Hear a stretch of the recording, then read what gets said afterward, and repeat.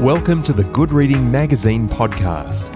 Good Reading is a monthly magazine dedicated to books and reading and aims to help readers discover their next favourite book.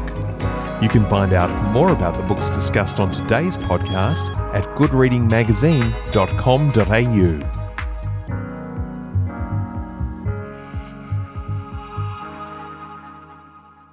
Andy McNab is one of the world's best-selling writers, drawing on his experience as a member of 22 SAS Regiment. Andy is the author of the best-selling Nick Stone and Tom Buckingham thrillers, along with the biggest-selling British work of military history, Bravo 20. Today, I'm talking to Andy McNab about his new book, The Hunt, the true story of the secret mission to catch a Taliban warlord. Andy McNab, welcome to the Good Reading podcast. Thank you. The Hunt is a true story told as fiction. Why did you choose fiction as the vehicle for this story?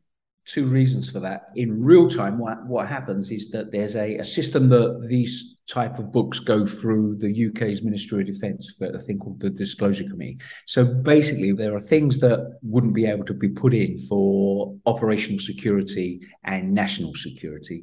So what you can do is actually present the facts that this disclosure committee are okay with within, if you like, a fiction sort of narrative. And that does two things. What it can do is give it a more sense of time and place rather than it being a very dry narrative, like, at 1400 hours on the 5th of the 6th, this happened, that happened, this happened. Because obviously what you're trying to do is create images. And the images come from, what they've seen on TV and what they've just gathered on life, and they're all gather their own sort of images. And what you're trying to do is keep it going down on the same route. So it's far better to present it as a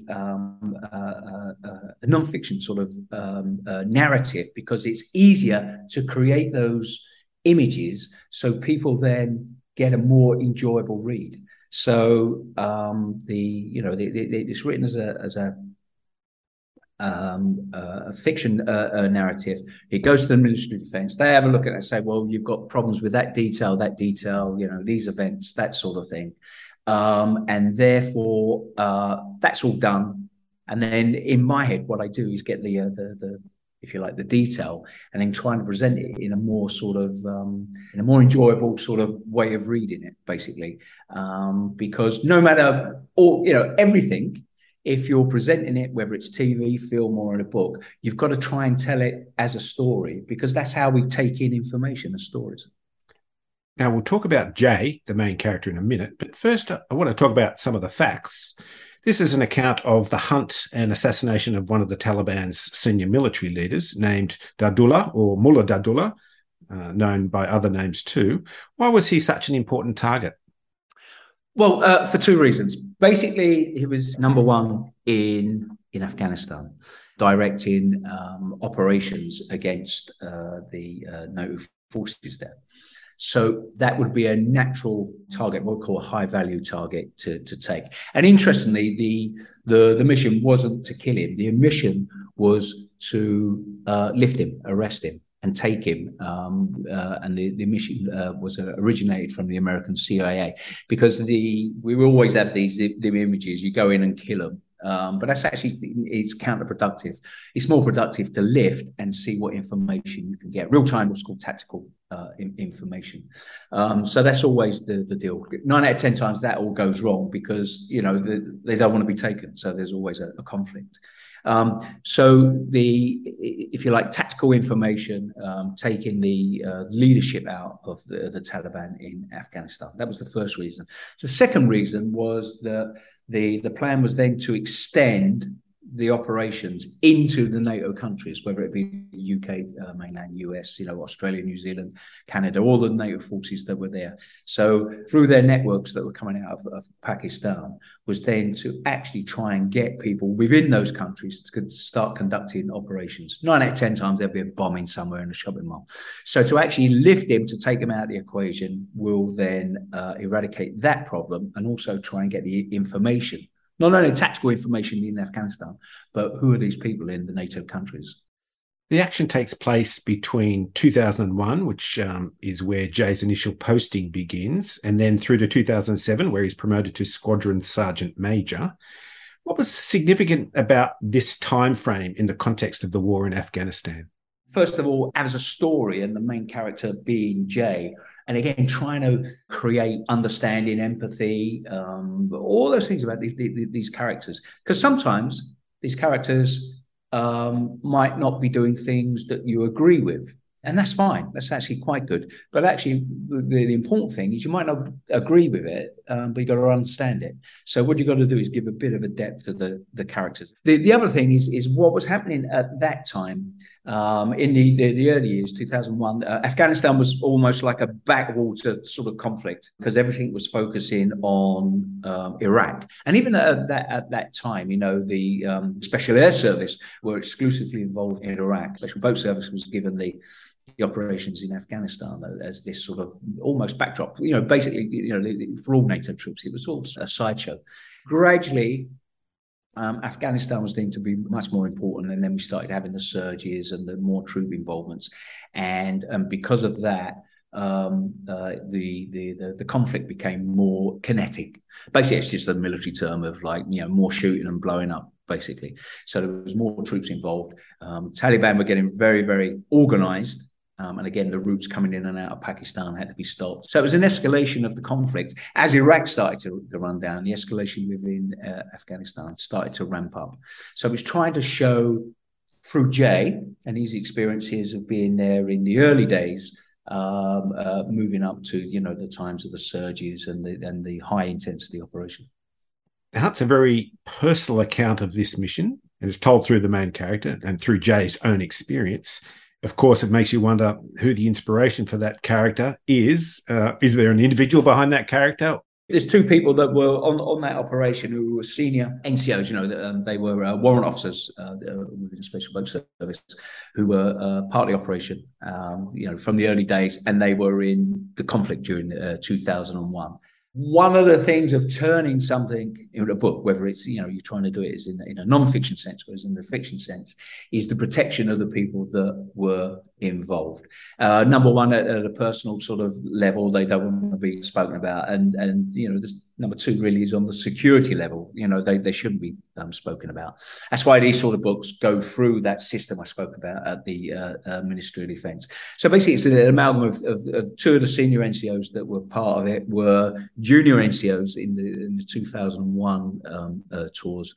In a way, what a White could do is use a central character to bring the story along, and at the same time do the job of protecting the people that were actually on the job. Let's talk a bit more about practical things and Jay's training and experience in particular.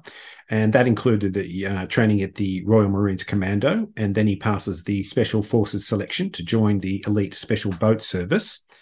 How difficult is that training, and what sort of toll does it take on an individual, both physically and mentally? And emotionally as well, actually. Within the Special Forces community, whether it's American, European, Australian, New Zealand, the selection process for UKSF, or United Kingdom Special Forces, is a template for everybody else because it is so hard. In general, on these selection process, which is between 6 and 7 months long, and in fact for the Special Boat Service is longer because they have to do some specialist diving skills as well. Normally there's about 220 maximum that go on the selection process. And normally by the end of it, there'll be between 8 and 12 that actually pass. There's the physical side of it, which a lot of the selection, certainly the first month of the selection, is purely physical stamina. And that's trying to get rid of everybody who thinks they're going to be James Bond or they're watching too many TV shows or, all that sort of stuff. Then it's all about not only the physical stuff, it's the aptitude. You can be the best soldier, best Marine, you can be the best on the planet. But if you haven't got the aptitude to take in information really, really quickly and learn what they're trying to teach you, you're not going to go anywhere. And if you can't work on your own initiative. Fantastic soldiers everywhere on the planet, but a lot of those soldiers have to be told what to do, and they'll do it until they're dropped. Within special forces, there's no time for that, because you work in small groups with no hierarchy telling you what to do. And then once you're in, there is, if you like, the emotional strain of marriages. In fact, I know of 2 marriages being successful, and then I only found out about 3 months ago, one of them actually just collapsed as well. So there's one marriage out of that cohort that is still successful because you're away a lot. The counter argument to that is like, lads, you volunteered for this. If you don't like it, get out. So it's very sort of clear cut from the military side of life. So there's 3 sort of problems. And even in selection, you're not home for sort of 6 to 7 months just to start off with. The truth was that they all welcomed the opportunity to test themselves and relished the fact that they were on the hunt. Now, ordinary people, those outside the military and those outside the special forces even, might not be able to relate to that attitude you've expressed there. What's the psychology behind that thinking, the experience of the hunt and being the hunter? You're absolutely right. It's a great question, really. I think because we all live in liberal democracies, there's certain people who find it uncomfortable that there are people that like to fight, which is one of the reasons as a species why we're so successful, because that's always been with us. So if you are a professional soldier, clearly it's not as if you like to fight. You're out and this is good, I'm fine, because it's not about that, because you do it as a profession. But what there is the fact that you're on the ground. There is a task to do. There is a thing called the pursuit of excellence, which is part of all the ethos. In fact, in all special forces groups, it's the pursuit of excellence. And that for 2 reasons. Number one, so you complete the mission, which is, once you're on it, is the most important thing. Nothing else is in people's minds. So that you have to be what's called mission oriented to get the job done. And the fact that they're hunting for somebody, they're looking for somebody, there is that test.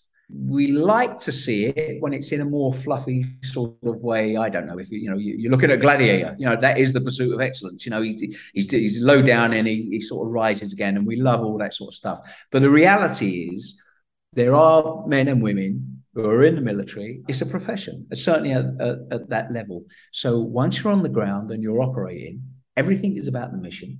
There is that pursuit of excellence, that test. And, instinctively, why we're successful as a species is because we do hunt. Some people find that uncomfortable, but it's a fact. The Nick Stone missions, they're a series of action thrillers based on your experiences in the SAS. Now, they're entirely fictional, action-packed thrillers, but in The Hunt, we're exposed to a different kind of thriller, documentary fiction. Well, that's the genre I'm thinking of.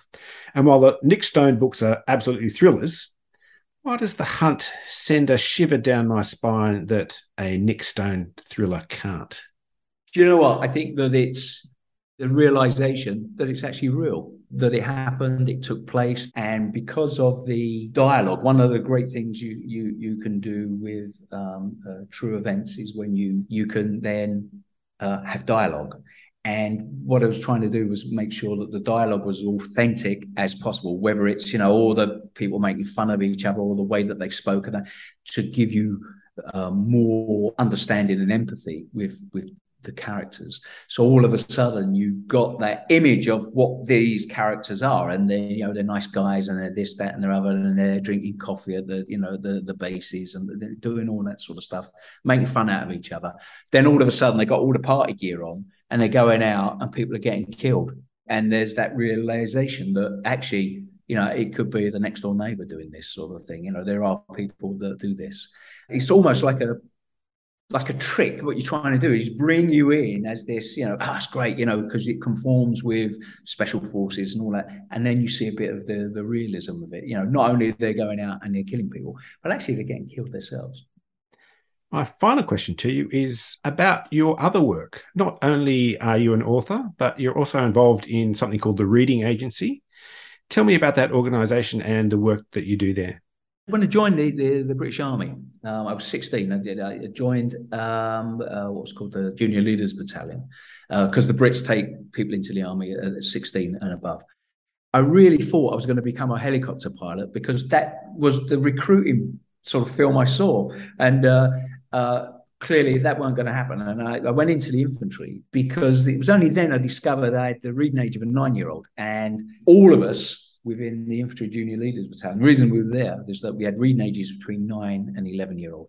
So the whole emphasis, as well as all the military training for a year, was going back to school as well. And that's where, for me, education started. What happened was that as soon as I started it, it was infectious, like a drug. It was all snowball going down the hill, getting bigger and bigger and bigger, sort of thing. And sort of I realised the more you read, the more knowledge you get. The more knowledge you get, the more power you got to do the things that you want to do, as opposed to people with more power telling you what to do. And it stuck with me sort of continuously, even during the time in the Special Air Service. In fact, they sent me to university for 4 months. It was called the Army in the Contemporary World, how politics and the military sort of mixed together. And I couldn't wait to go. I thought it was fantastic. So when I got out and then this whole thing bomb burst into publishing, what I decided to do was get involved with the reading agency and then go back into schools and saying, look, this is my story. I didn't like school. I didn't want to go to school, all that sort of stuff. I left school, no qualifications whatsoever, clearly because I couldn't read and write. The way through that is by reading. It doesn't matter what you read, as long as you get reading, because once you're in, you'll get hooked. So it was really sort of trying to going into schools, and particularly the schools that were deemed by our sort of government as failing schools, schools that needed help, and just talking to these kids and going, look, I'm not telling you that you're going to get a job, make money, but what you're going to do is be able to get out there and compete. And it was simple as that, because certainly in the UK, everybody thinks they're going to be a rapper or a footballer. And we're saying, yeah, but like I know footballers, the contracts are like 190, 200 pages thick. They're like that. I'm saying, so you're going to let a manager dictate all that money you're going to make if you become a footballer? No, you need to read it and you need to understand it. And it really sort of got him started within schools. And then the unions asked me to go into the workplace, because we have a changing demographic where even in big biscuit factories, technology is getting so more advanced. They need a more educated workforce, yet they want to retain the people that they've got. So, literally in a lot of our factories, there's schools now where people go afterwards and try and get some new skills. One of the reasons why I ended up going in the army, I was in juvenile detention as a 16-year-old. And then started going to prisons doing the same thing. So there was a bit of sort of credibility of being in what was called the Borstal system, which was quite a rough system for juveniles at that time, which thankfully got disbanded. So many people saying, it's actually brutalizing kids as opposed to rehabilitating them. Knowledge equals power. It's not as if you're going to get out and get a job, because you've got to compete with everyone else. But if you get a job, then you start paying tax, you support your families, and we don't have to pay for you to be in prison. It was simple as that. Andy, you've got so many great stories to tell. It's been a great pleasure talking to you, and thank you for joining me on the Good Reading Podcast. Thank you very much for the invite. Thank you. I've been talking to Andy McNab about his book, The Hunt, the true story of the secret mission to catch a Taliban warlord. It's published by Welbeck, and you can find it at goodreadingmagazine.com.au. My name's Greg Dobbs, and thanks for listening. Subscribe to Good Reading print and online magazine at goodreadingmagazine.com.au.